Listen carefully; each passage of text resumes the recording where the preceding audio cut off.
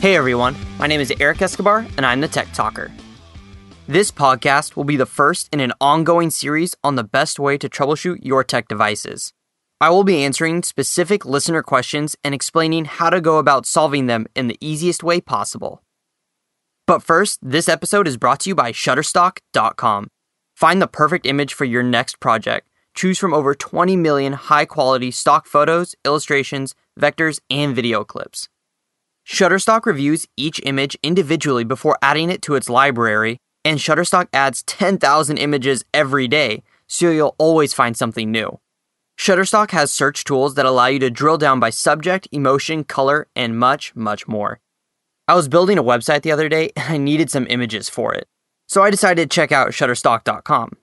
The thing of it was, though, is that my website had a very specific color palette.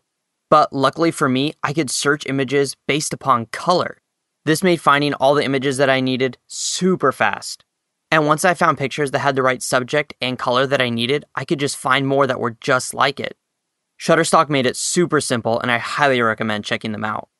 And better yet, they also have flexible pricing, so you can choose individual image packs or a monthly subscription. And you can download any image in any size and pay only one price.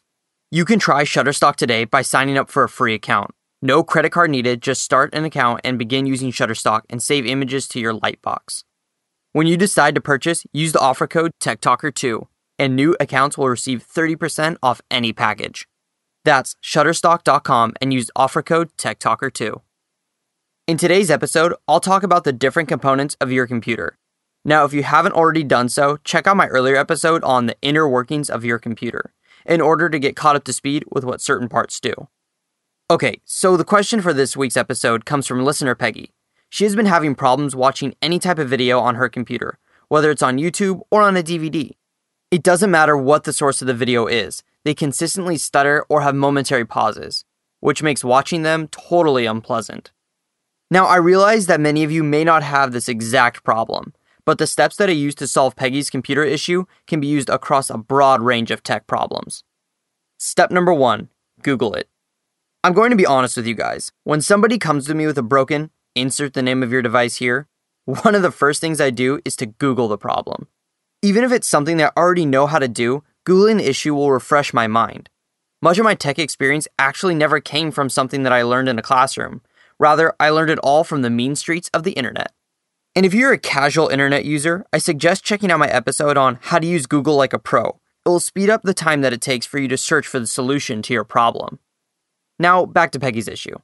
I searched Google for a simple fix to her problem. A few websites suggested that maybe her software wasn't updated. Given Peggy's computer problem, I didn't think that this was the issue, but I wanted to check just in case. Step number 2, mind map it. The next step is to break down the problem and isolate the causes for concern.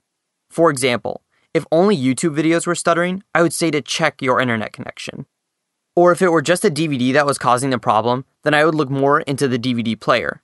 However, in this situation, it was both. So what does that leave us with?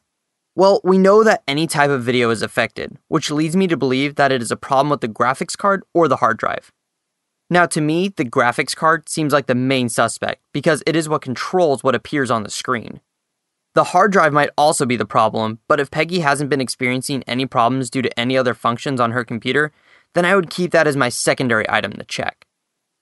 This episode is brought to you by Shutterstock.com with over 20 million high-quality stock photos, illustrations, vectors, and video clips.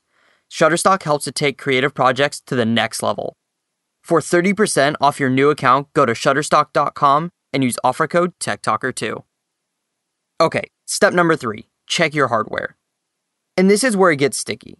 There's a high possibility that the reason for Peggy's poor video quality is some malfunctioning piece of hardware. The only way to test this theory is to check your hardware. Luckily, that doesn't mean you need to take apart your computer and fiddle around with all the knobs and circuits. Nowadays, Windows and Apple computers have built-in software that will allow you to run diagnostics on your computer. For Macs, you can use a utility such as Apple Hardware Test. And for Windows machines, the best thing to do is to pop in your operating system CD that came with your computer and reboot your computer. This will boot your computer from the CD, which will also contain diagnostic software. Okay, now if you've heard me mention anything in this episode that you want to know more about, I've posted a link to it in the show notes.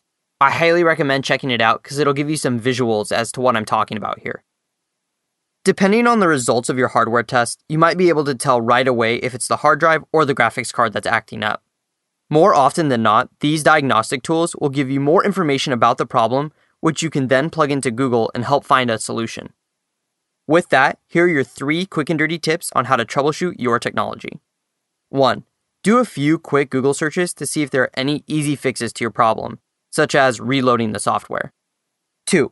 Mentally go over the different pieces of software or hardware that could be causing the issue. 3. If you think you're having a problem with a specific piece of hardware, use a built-in diagnostic utility to check your hardware and make sure it's working properly. Well, that's it for today. Be sure to check out all of my earlier episodes at techtalker.quickanddirtytips.com.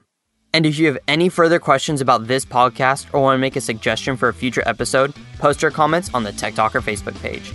And until next time, I'm the Tech Talker, keeping technology simple.